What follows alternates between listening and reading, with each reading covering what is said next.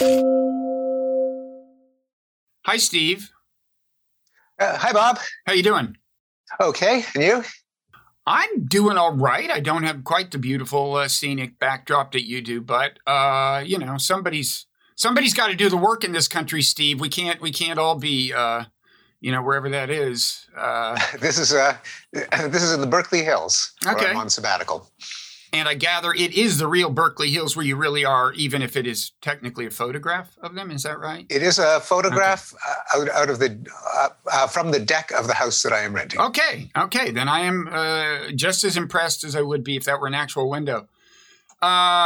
So let me introduce us. I'm Robert Wright. This is The Wright Show, available on both streaming video and via audio podcast. You're Steve Pinker, probably known to most people who are listening or watching, professor of psychology at Harvard, author of many books, and a number of them New York Times bestsellers. You got a new book out that we're going to talk about. It's called Rationality, What It Is, Why It Seems Scarce, Why It Matters.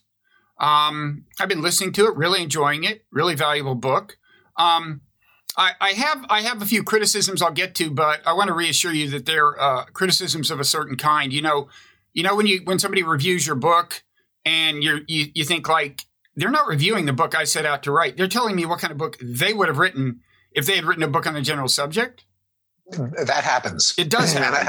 And I can tell that you're an author. It's probably happened to you. It's happened to all of us, and it's about to happen to you, Steve. But but it won't be a comment on the book, strictly speaking. It's just something I want to add to the conversation. We'll get to that eventually. I mean, I will say it is relevant. What I'll have to say is relevant to your professed mission. You put the book is about reasoning, how to do it. But you set it in the context of the real messy world where right now, famously, there are a lot of people who believe crazy things. There are a lot of political polarization, other forms of groupism that lead people to believe untrue things. And sometimes those untrue things in turn reinforce the polarization or the tribal conflict or whatever.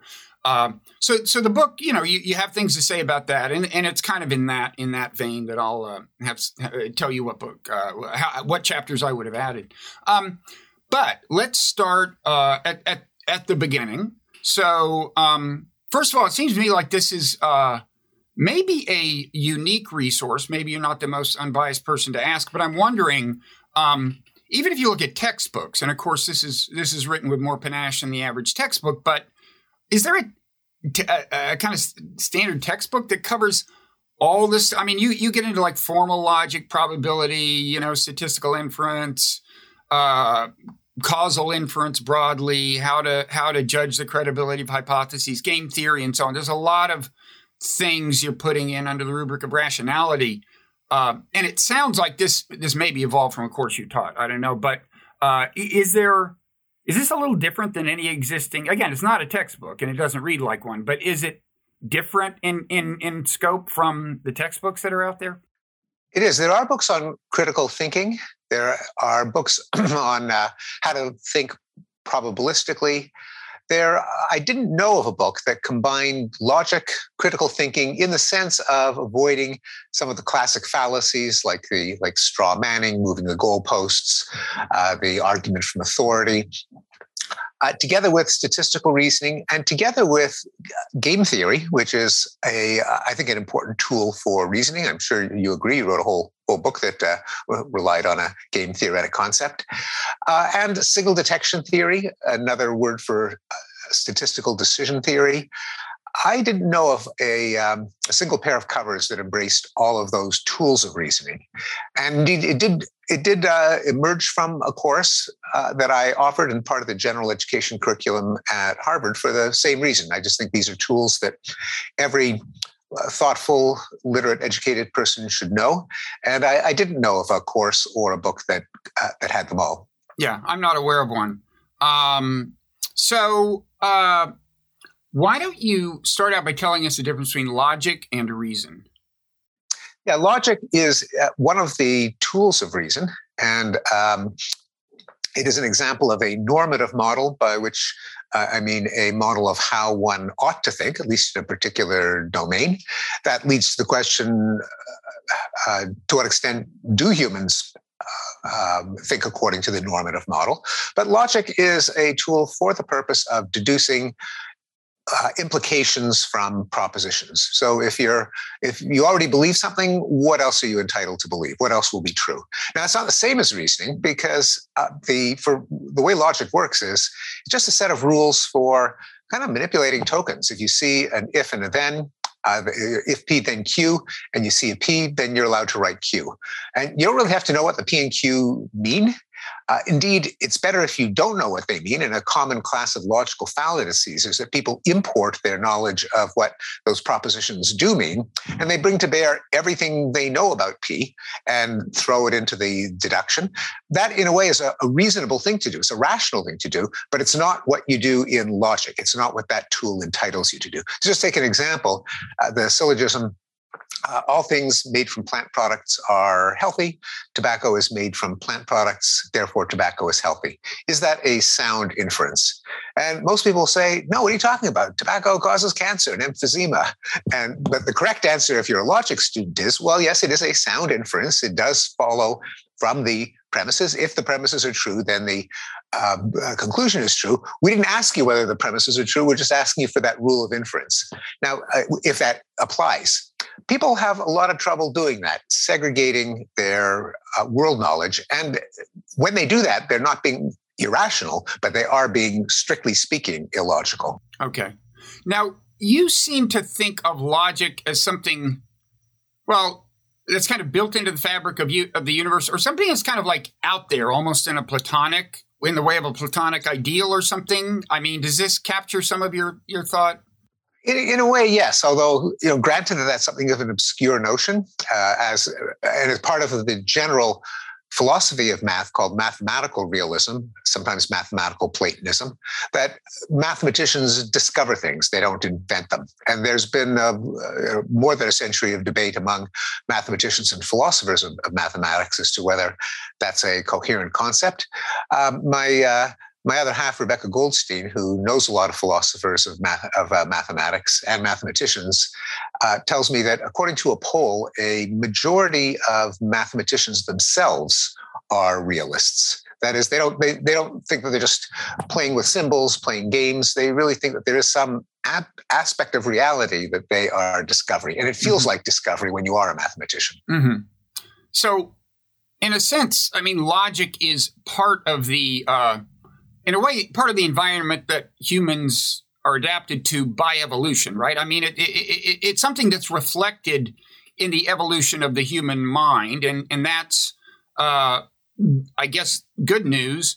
What keeps us from being, among the things that keep us from being really excellent logicians, pure logicians by nature, is the fact that we evolved, for one thing, in specific contexts, and to perform specific tasks that might involve logic. But there's no reason that evolution would have made us great abstract logicians. And I mean, more broadly, logic, I guess you could say, was harnessed by natural selection to the ends of getting genes replicated, right, in a sense. And so all of that, keeps us from being perfect logicians. There are cases, and I think an interesting one you point to is the is it Wasson selection task? Wasson, yes. Wasson. So that seems to be a very interesting example where it shows that we're not good pure logicians, but if you set the problem in a particular context, it suggests that we actually are designed to harness that kind of logic in a particular kind of setting. Maybe do you want to talk about that? This is a classic test of logical reasoning. It was first demonstrated in the 1960s by Peter Wasson. And it's just deceptively simple. You've got 4 cards. Every card has a number on one side, a letter on the other side. The challenge now is to test whether the following rule applies to these 4 cards. Now, the rule is if there's a D on one side, there's a 3 on the other. Remember, there's always a letter on one side, a number on the other. So the rule is if D, then 3. And sitting on the table in front of you, there is a D card, there's a 3 card, there's an F card, there's a 7 card. The challenge is what's the fewest number of cards you have to turn over to test whether the rule is in force, is obeyed by those cards. And the classic result, highly replicable, is that people pick the D or the D and the 3. Okay, remember the rule is if D, then 3. The correct logical answer is the D and the 7. And it's the kind of thing where no one gets the answer right, or very few people, but as soon as explained to them, they slap their forehead, they say, yes, of course, and here's the explanation. You do have to turn over the D, absolutely. You don't have to turn over the 3 because the rule says if D, then 3, not if 3, then D. The idea that you have to look at the 3 is the classic fallacy of affirming the consequent. That is, if it's P implies Q, you don't have to, it is not true that Q implies P. That is a fallacy. The F, everyone knows you don't have to turn that over, but you really do have to turn over the 7. How come? Well, if you did turn it over and you saw a D on the other side, then it would falsify the rule, if D, then 3. Okay, so it's now a classic explanation, not completely correct, but it'll do, is that it's an example of confirmation bias. We seek out information that confirms our beliefs. We aren't motivated to try to falsify them. But the twist, and this is where I think you're going, and it meshes with the interest that both of us have in evolutionary psychology, is that if the content is not abstract Ds and 3s, but something a little more socially relevant, like are you following a social rule, then everything changes. So, for example, let's say that there's a law in your state that says if you are consuming alcohol, you must be over 21. And you're a bouncer in a bar, and there are people at various tables. One of them is clearly is drinking beer. Another one is drinking Coke. There's one that is obvious he's over 21. There's another one that is obvious that he's under 21. Now, do you card the guy who's drinking beer? Do you card the guy who's drinking Coke? Do you look inside the cup of the 60-year-old? Do you look inside the cup of the 15-year-old? Well, now everyone gets it right. Well, of course, you look inside the cup of the 15-year-old to see if it's beer in there, and you card the guy drinking beer to make sure he's over 21. Now, this is logically identical to the 4-card task, but you put in the right kind of content. It can't just be any old content. In this case, it's a social rule, a social contract. And then we are logicians, I think, for the reason that you explained, namely, logic is part of the fabric of reality, and you can't really think without it. The difference is that and this is a kind of an answer to the question, are humans rational, are humans logical? We can be, but our knowledge of logic in this case is baked together with our subject matter knowledge, in this case of social obligations and rules. What we don't have is an all-purpose logical rule, like the law of contraposition. If P implies Q is true, then not Q implies not P is true, where anything can go into the P's and Q's. That's a very valuable thing to have. And that's one of the reasons why we go to school, to learn these formulae that can apply to anything, even if we are totally unfamiliar with the subject matter. So it's incredibly powerful if you master it, but that's not what we're born with, not what comes naturally. And as you note in the book, I mean, the example you give in the book suggests that you can actually come up with an example that is physically exactly like the card example you started with. But if it is a case where you're trying to find somebody breaking the rules, people are good at it. The example in the book is, you're working at a post office. On one side of the envelope is how much the stamp cost. On the other side, it's stamped either express or not express. They basically want to find people who are not paying enough and yet for express, but stamping it that way. So even there, people are much better at that, right? And indeed, and this is an idea due to Leda Cosmides that we're very good at sniffing out cheaters, and the rule for sniffing out a cheater is the law of contraposition, namely that if you take a benefit or a privilege, you have to meet a requirement or pay a cost. A rule like that, we know how to test because it's equivalent to detecting cheaters, and we couldn't have evolved to be social unless we were sensitive to exploiters, cheaters, and so on. So the cheater detection needs to have logic baked in. And there's a kind of ecological rationality, as Lita puts it, that when it comes to problems that are embedded in social life, and she argues indeed embedded in our evolutionary history, right, then we can be perfectly logical. Right. She thinks, last time I checked, at least she thought we had kind of a cheater detection module in the brain, or at least some special functionality for catching people who are trying to put one over on you or break the rules or something. In any event, now, so that's a case. I agree with you. I wouldn't have called that confirmation bias. I would have just said we're designed to kind of see this in one context, but not to apprehend it abstractly. So we don't see it in other contexts. Now, there are cases where we seem to be engineered by natural selection to not see things clearly, to even believe things that aren't true. Confirmation bias is an example of what probably you and I believe is a biological adaptation. And it seems to me that's where things get interesting and problematic, is where you look at cases where the brain is in a certain sense designed to mislead you, perhaps in the service of misleading others to your advantage, right? So that you can argue effectively. So, there's a term that's popular now called motivated reasoning. Now, I wrote my book, The Moral Animal, in which I'm sorry to say was published 27 years ago. I wrote a lot about motivated reasoning in that, what is now called motivated reasoning. And I said, the mind is like a lawyer. It just wants to win, not necessarily get at the truth. But I didn't use the term. What to you is implied by the term motivated reasoning, and how much does it encompass? It encompasses confirmation bias, right? It overlaps strongly with it. I don't think it has to. I suppose if confirming a belief is a motive, then I suppose you could call it motivated reasoning. But yeah, it is. And motivated reasoning is a family of fallacies that are, I think, have been known for quite some time. I think the term, goes back to the 70s. Does it? So it is. Yeah, it isn't that new a term. So was it not in an evolutionary context then? That's right. It was in the context of social psychology. And it comes in a number of forms, one of which is highly relevant today, is the my side bias, where what you are motivated to confirm is not just your particular belief, but one of the sacred values of your coalition, your tribe, your sect, your political party. So you might be motivated to say something that is widely believed and valued in your social circle.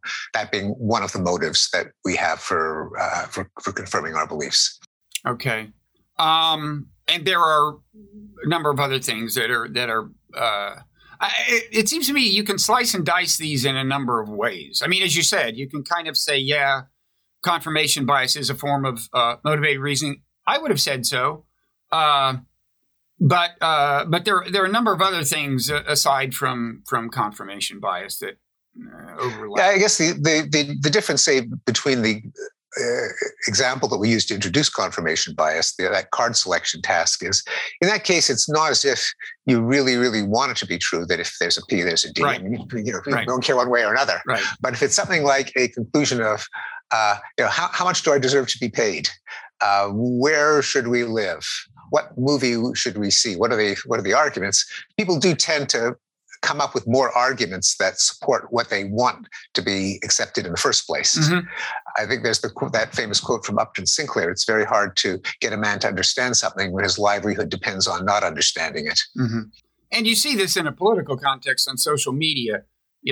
People, you see something that is one of your tribe's talking points, you're more inclined to retweet it without examining it. Whereas if it's a point that comes from the other side, you're more likely to scrutinize it carefully. And there is, there are examples in your book of cases where people turn out to be almost surprisingly good logicians when they have exactly that kind of motivation, like they're looking for evidence about gun control or something. And, if there are grounds for being suspicious, if they have a partisan attachment to the alternative view, they scrutinize the evidence very carefully and sometimes more rigorously than they would have otherwise. Exactly. So that's exactly right. We can be surprisingly logical when it comes to the picking flaws in the other guy's argument. Picking flaws in our argument, not so much. And of course, that's an argument for forums, arenas of debate and discussion, free speech. So if you do have everyone trying to poke holes in everyone else's idea, then the idea that survives has some likelihood of being true. That's why we have democracy. That's why we have freedom of the press. That's why we have academic freedom, freedom of speech, and all the rest. It's basically capitalizing on that feature of our cognition, our reasoning. Because if we were just as irrational at noting flaws in other people's arguments, well, you throw a bunch of irrational people together, and you just get more irrationality.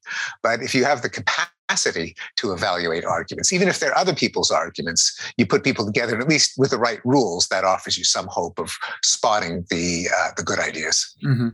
And when you refer to my side bias, which I guess is that your term, my side bias? It is not. It is not. It is not.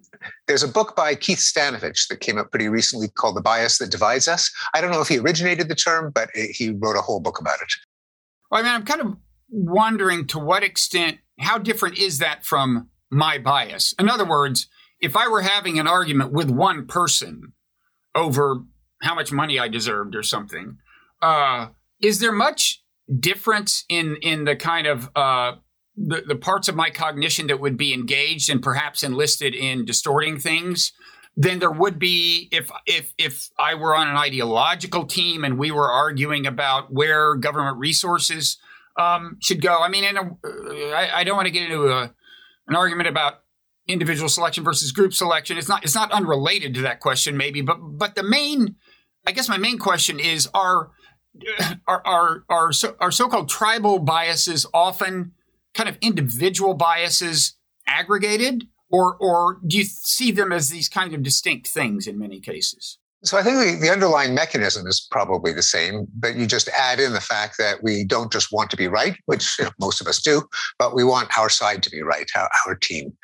And the extra dynamic, and this is comes from being a social animal, is that we all crave acceptance from our clique, our peer group, mm-hmm. and we dread ostracism and shaming. And there are certain opinions that will have you drummed out of your social group. And there's a narrow, perverted sense in which it's highly rational to advance false beliefs if they're the false beliefs that all the people you respect hang on to. Mm-hmm.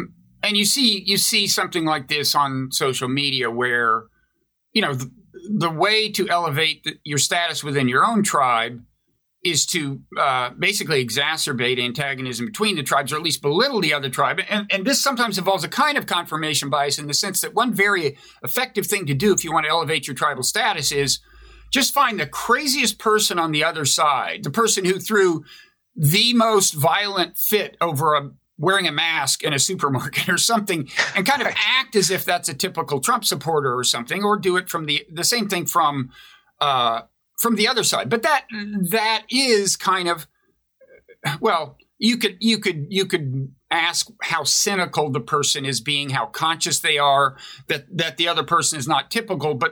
And so, in other words, whether that is confirmation bias or they're just cynically magnifying an example they know is not typical. But certainly, as that example spreads through social media, it is doing so, would you say, partly on the power of confirmation bias? In other words, people saying, yeah, that is typical. That's what the tribe is like. Yeah, absolutely. And in fact, earlier you mentioned in our conversation the notion of self-deception, owing to Robert Trivers, the evolutionary biologist. And what that tells us is that it isn't necessarily cynical. It could be heartfelt. Yeah. That is, the beliefs that serve your interests, you might spread them all the more effectively if it looks like you believe them. And it's much more likely to look like you believe them if you do believe them, even if other than the motive to persuade other people, you might have no good grounds for believing it. Okay, so this kind of leads to one of the chapters that would have been in the book I didn't write. But if I were to list cognitive biases that are a big part of the problem today, I think one I would mention is attribution error, which I don't think you get into. Let me just quickly see if my understanding of it is the same as yours. Originally, the idea was the way it was phrased was or formulated was, when we try to explain the behavior of people, we put too much emphasis on their disposition, the kind of people they are, their natural inclinations, and not enough on the circumstance, the situation. So you see somebody who's rude to a checkout clerk, you say that guy's a jerk. For all you know, they just found out they have a terminal disease or that a relative died or something. And that was the original formulation. I think it's gotten more interesting and more powerful and important as we've started to see evidence that actually it's more subtle. When it's an enemy or a rival of yours and they do something bad, then you're particularly inclined to attribute it to their disposition, their character. They're just bad people. If they do something good, you're inclined to kind of explain it away via situation. They were just trying to impress this person or something. If it's a friend or ally, it's the opposite. They do something good, you say, sure, that's the kind of person they are. Do something bad. Or if it's yourself, yeah. What's that? Or if it's yourself. Or if it's somebody in your family. Classic, it's like you see your daughter be mean to somebody on playground. Oh, she didn't get her nap. Some kid is mean to her. Oh, that's a mean kid. So, one that you do have a whole chapter on game theories. As you mentioned, game theory is important to me. I now have a newsletter I put out called the Non-Zero Newsletter that looks at some of this psychology sometimes. My own view is you are always better off, whether it's a non-zero-sum game or a zero-sum game, in understanding the other person's frame of mind, which things in their environment are influencing them. Are they constrained in what they can do? Is a politician constrained in what they can offer in a negotiation, whatever?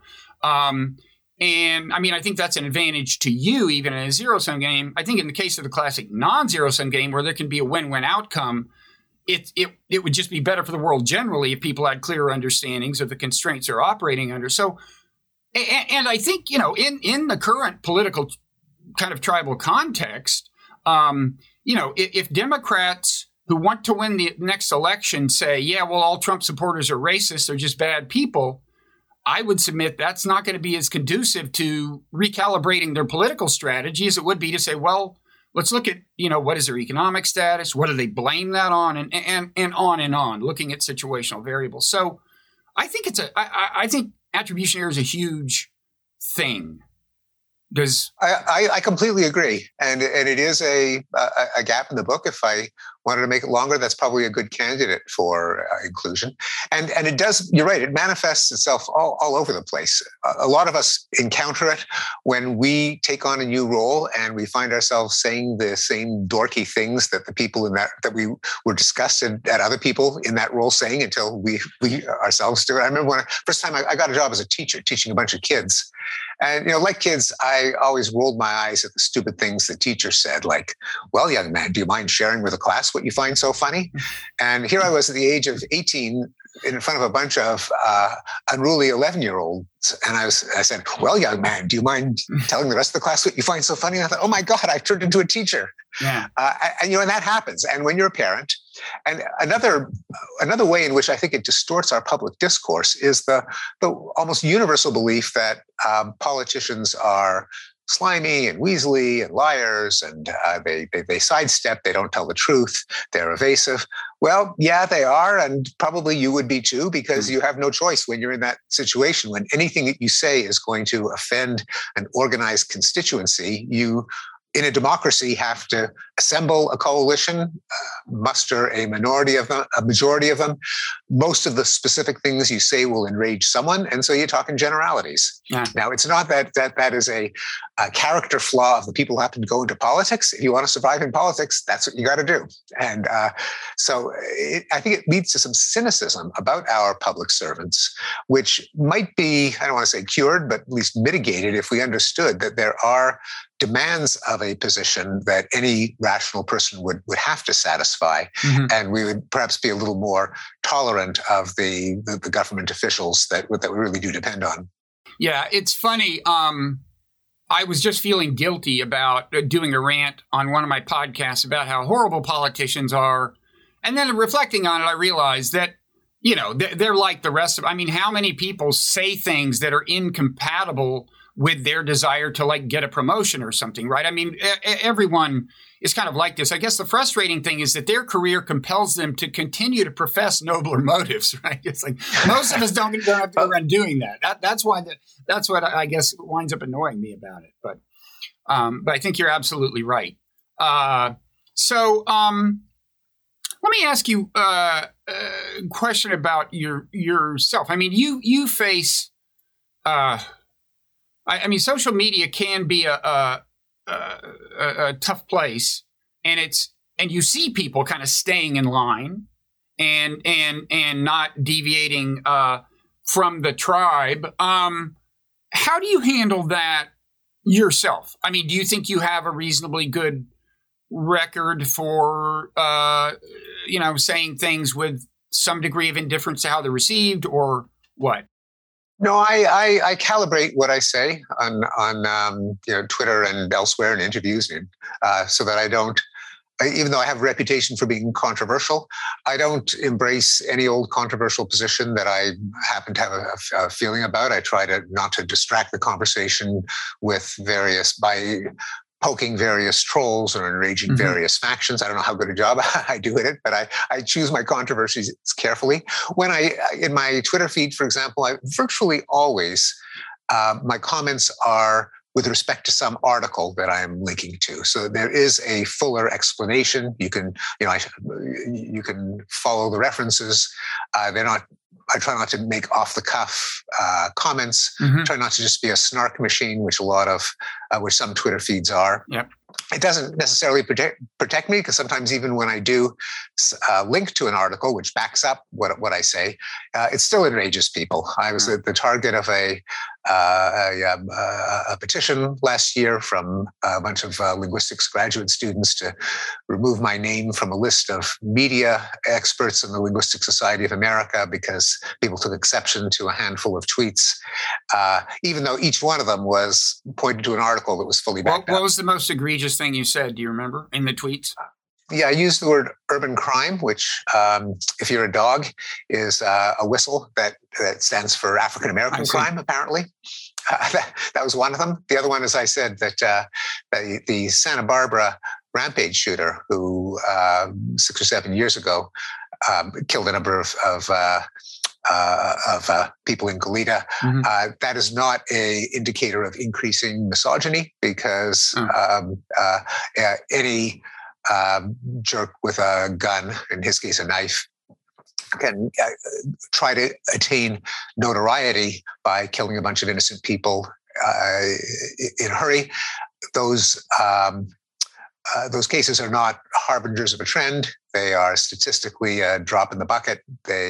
We should not credit them with the honor of representing some trend. And this is just part of one of my general hobby horses, that a notorious event, a viral video, is not a trend. That's an example of the availability bias, the fact that we do tend to base our understanding of prevalence, risk, probability, trends on available examples from memory. Well, people had a fit on that, even and saying, well, he downplayed the deaths of 8 women. Well, it turned out it actually wasn't 8 women, that almost half of his victims were male, but who's counting?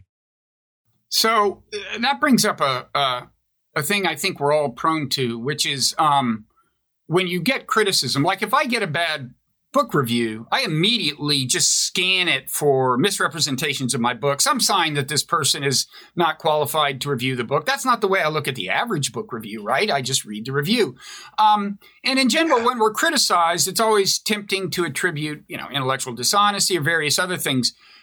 As you said, you're controversial. You've taken a lot of heat from the left in particular.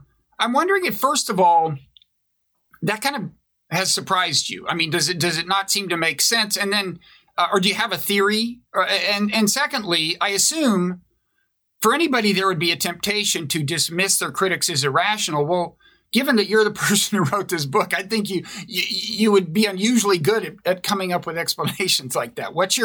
How do you react to this stuff? Well, I'm not immune to that tendency to scan a negative review for biases and errors of attribution and errors of logic, and I can find them. I certainly resist the temptation to reply to every negative review, and I do it with the meta-awareness that probably some of that may be defensiveness, confirmation bias, self-serving bias, motivated reasoning.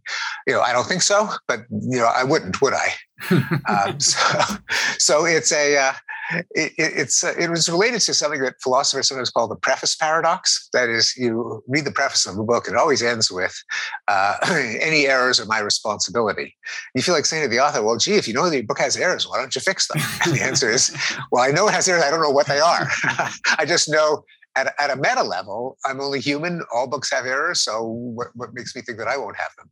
And it's the same, I think, in responding to criticisms. Yeah, much of my retorts and riposts and rejoinders and error spotting probably is motivated, or some of it is, but doesn't seem so to me, and I don't know which ones, and I'm not the one to ask. Okay. So I want to mention the other thing, the other chapter that would have been in my book, and see what you think about it. This is a little more offbeat, maybe, and then this will actually lead into a little quibble with one sentence of yours that I want to talk about. But I have noticed, again, I think it would be a net plus if more people understood the perspective of other people around the world. That's cognitive empathy, not necessarily emotional empathy. I'm not talking about feeling their pain or even really caring about them, strictly speaking. I'm just talking about if you understand their perspective, it's probably going to be easier to come up with, successful negotiation, solution to non-zero-sum problems whatsoever. It seems to me a big impediment to this is that if you start trying to explain the perspective of some person considered bad, and they may be considered bad with good reason, people immediately accuse you of defending them. So it's like if you say, I think it's important that we understand, let's say Assad, he ain't given up, okay? Because if he's not the leader of Syria, he knows there's no escape in the modern world. He will be brought to justice somehow, or something like. If you say, that's not even a good example. Well, in the same way that Gaddafi was brought to justice and Saddam Hussein was brought to justice. Yes, in other words, he'll be hanging from a lamppost. Right. And that may not be the best example, maybe, no. but you know what I mean. I know exactly. I know totally what you mean. That is so true. And I do. You're right that I don't write about it in Rationality. I did write about it in The Better Angels of Our Nature. Okay. I even had the wisecrack. Just monitor your blood pressure, as I say. Well, try to see it from Hitler's point of view. Right. Now, the thing is, Hitler had a point of view, and if you were a good, strategist in World War II, or if you want to prevent there from being more Hitlers, you really should see it from his point of view. It doesn't mean adopting it, but I couldn't agree more. And it is part of, here I borrow somewhat from Roy Baumeister in his excellent book, Evil, that we do have a kind of model of dealing with evil, where there are three perspectives, each one of which means you try on an entire mindset. The victim's perspective is that the victim is totally innocent, minding his own business, and the aggressor just picked on him for unprovoked for no good reason, just to see him suffer. That this is a heinous harm and must never be forgotten. The aggressor's viewpoint is this is what I did was just desserts for a long series of affronts by the victim, and the harm was minor, and we got to get over it. Let's let bygones be bygones. Let's move forward. And those are two very different mindsets. And a third mindset, a kind of analytic, neutral scientist mindset, often seems a little like the aggressor's mindset. Namely, there were excellent reasons for why the aggressor did what they did. And often analysts, non-moralistic historians, scientists, social scientists are condemned because it sounds like they're taking the aggressor's narrative, that is, trying to understand the reasons why they did what they did. There's some scholars who say it's immoral to try to explain the Holocaust. That any explanation would lessen the evil, the enormity. Yeah, there was some actor, I forget, I think it was Will Smith, had to apologize for saying, I think people, they're good at convincing themselves they're doing good. He said, I think even Hitler didn't wake up every morning saying, I'm going to see how much evil I can do. He had to apologize. It was like to walk it back. Yeah. But the thing is, as a psychologist, he was right. And he illustrated the fact that if you are too much of a psychologist, that is, you try to understand wrongdoing, you can be confused with someone who's endorsing it. So those are great examples. And you're right that it is enough of a consequential flaw in reasoning that it could have found a home in rationality, but I did discuss it in Better Angels of Our Nature. So okay. I agree with you. It is a big deal. So I said this would back into a quibble with one sentence in your book. The quibble is you use the word apologist, and in my ideal world, that would almost be banned because it is. I'm not saying you're using it this way here. I want to get into this example, but it is so often used to shut down debate in exactly that way.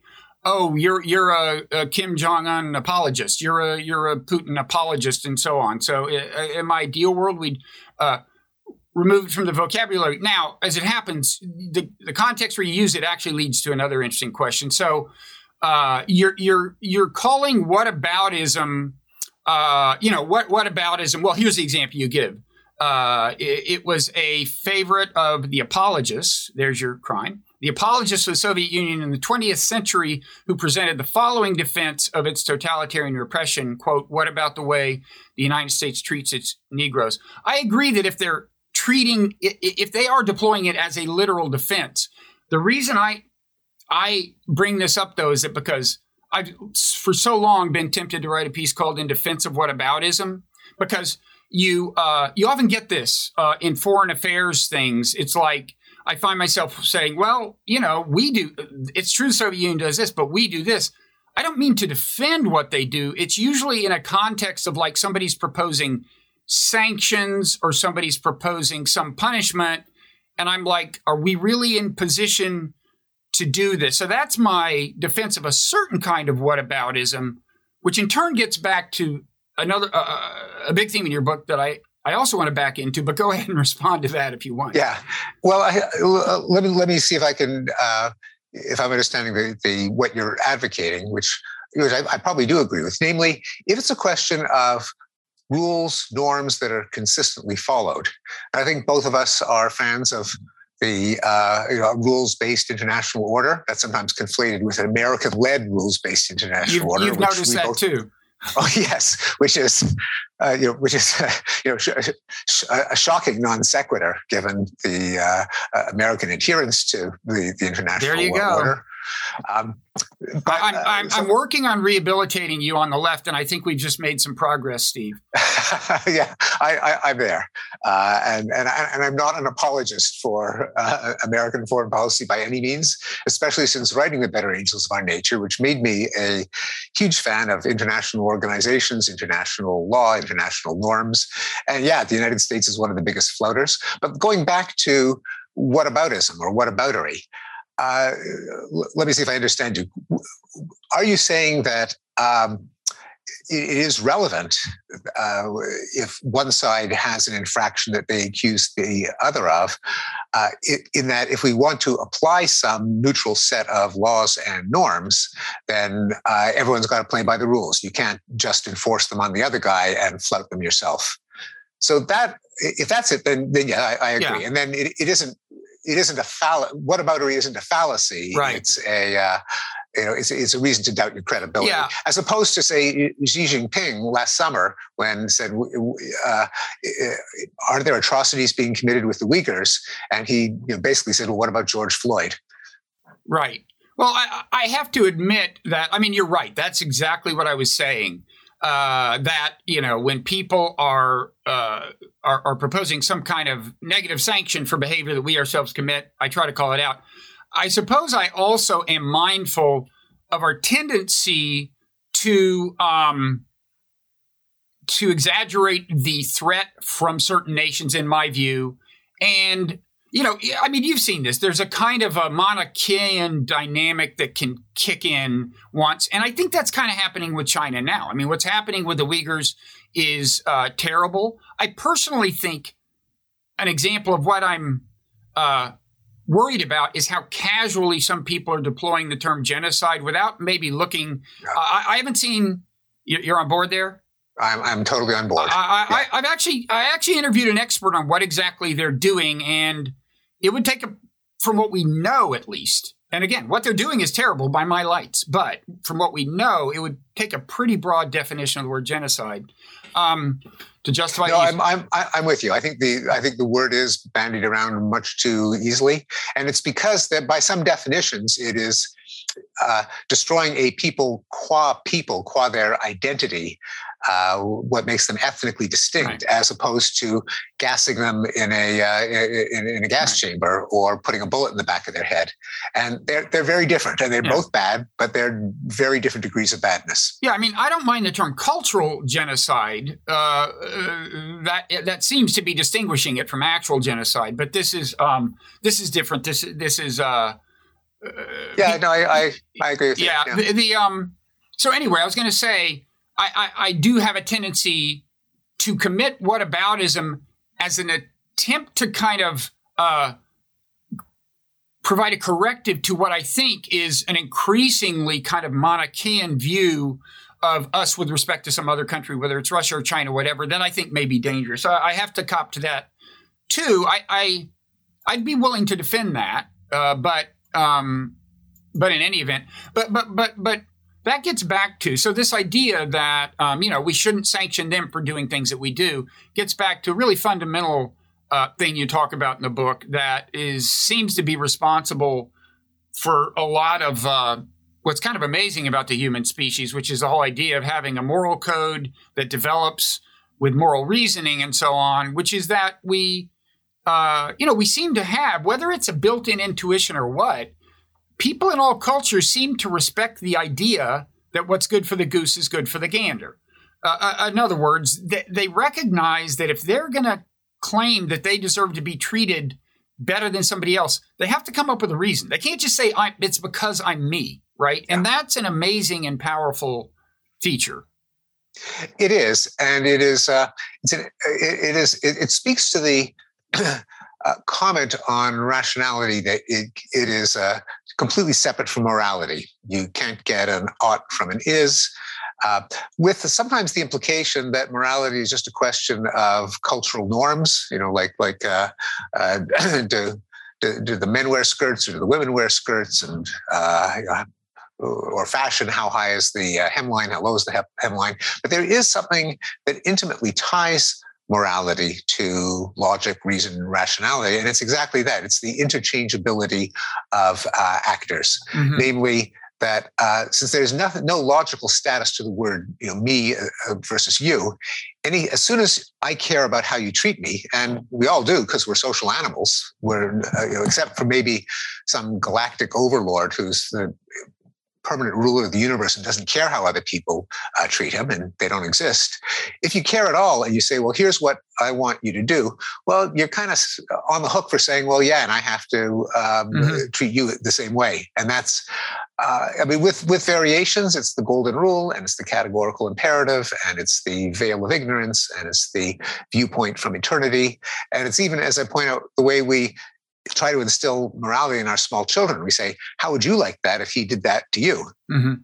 Yeah. And which isn't to say that powerful people don't use their power to, prevail unfairly in moral arguments and all of that. But there is this one thing we have that at least you have to go through the motions of defending your position, which is a pretty subtle, logical obligation for an animal that was created by natural selection. I wonder if it is kind of engineered into us. I don't know if you think it's an adaptation per se. I mean, it does permit us to reap the benefits from non-zero sum games, right?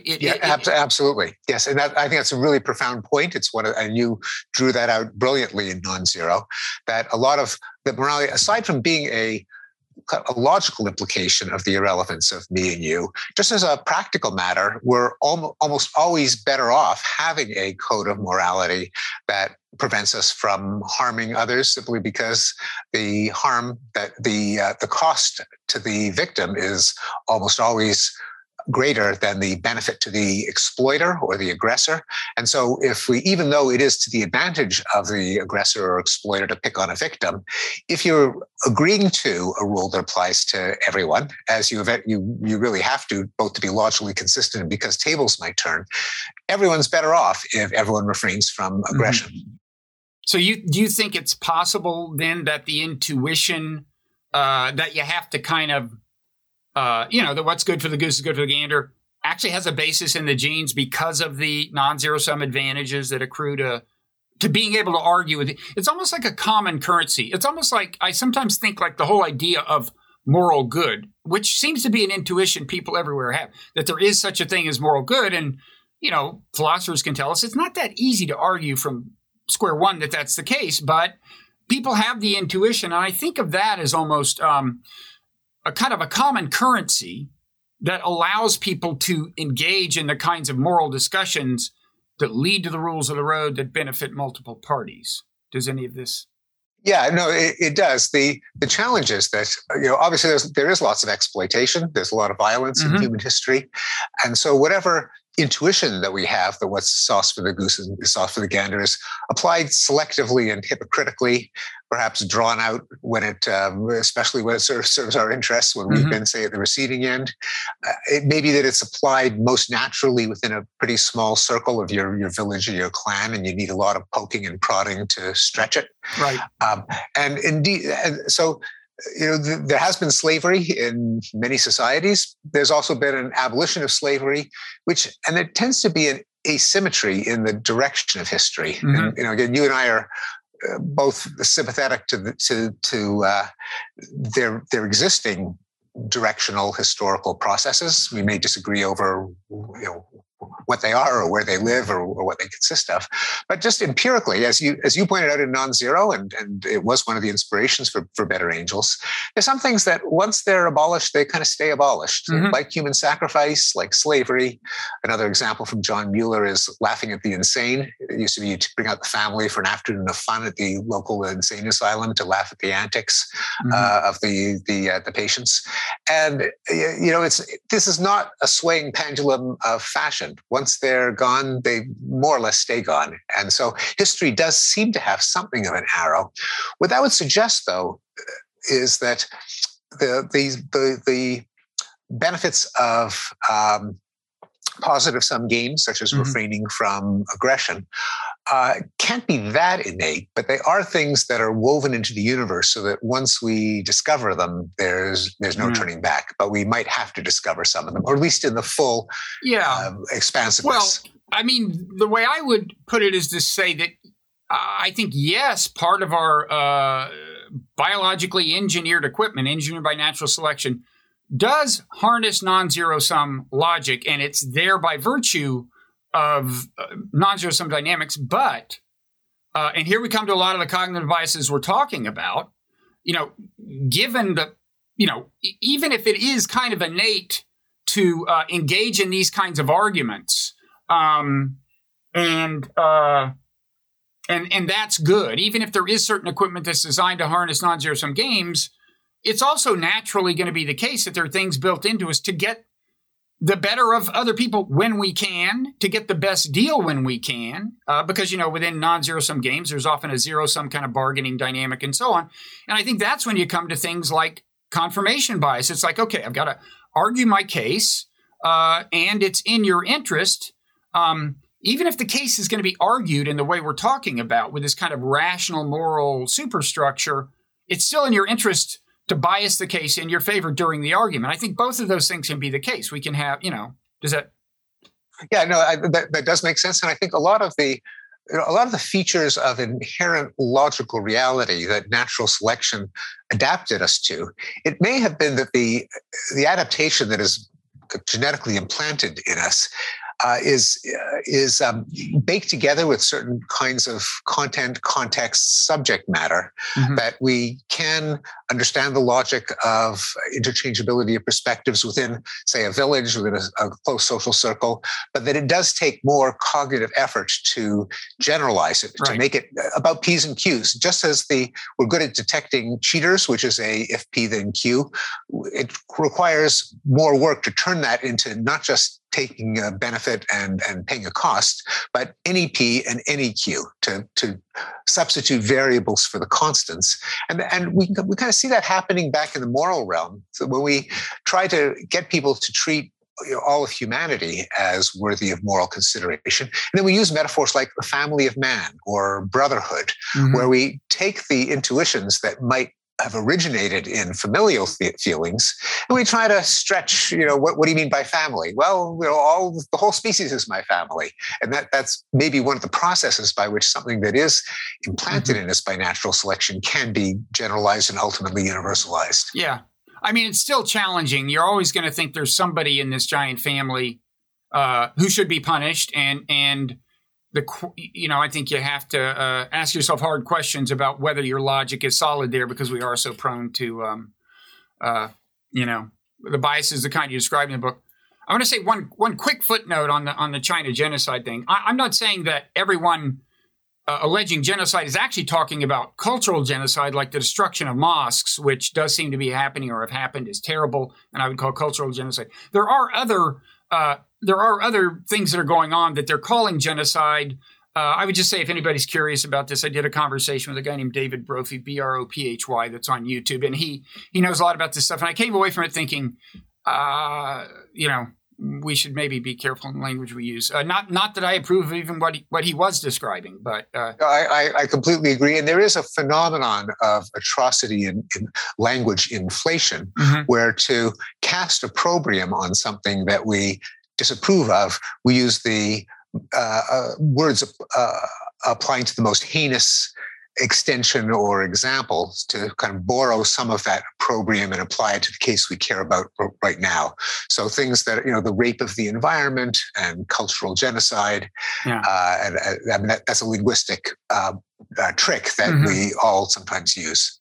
Yeah. No, and I think in current American politics, part of the disagreement is between language means different things to different generations. I mean, racism to older people doesn't mean what it means to younger people, and because younger people apply it more broadly and so on. And so I think that's so I think we've been doing this an hour. I think you've got to go, but why don't you go ahead and say, there's a lot of your book I didn't cover. I found this stuff on, Bayesianism is such a commonly used term now. I found that I have a clear understanding now of the Bayesian thing, which is so popular among the rationalist community and so on. There's a lot, your explanations for all this stuff are clear, and it does kind of cover the waterfront. Anything else you want to say about the book? Yeah, just a couple of things that we didn't talk as much about, but that are in there, is I had to rise to the challenge of explaining why there seems to be so much irrationality, especially recently. It may not be that recent. It may be of constant vulnerability, like conspiracy theories and paranormal woo-woo and medical quackery and fake news. What's the deal with that? And then I do try to make the argument, and we have touched on it a little bit, that a lot of great moral movements towards social justice were propelled, maybe even originated with a rational argument. So there's no far from there being a contrast between rationality and social justice, rationality kind of defines what's just about social justice and has been responsible, I suggest, for some of the great moral movements in history. Mm-hmm. Yeah, there is a whole lot there that we didn't have time to get to. Maybe next time. But again, the name of the book is Rationality, which pretty well sums up what it's about. So thanks a lot, Steve. My pleasure. Thanks for having me, Bob. Always a great fun, great intellectual workout. Thanks for the conversation. I'm flattered. Thanks.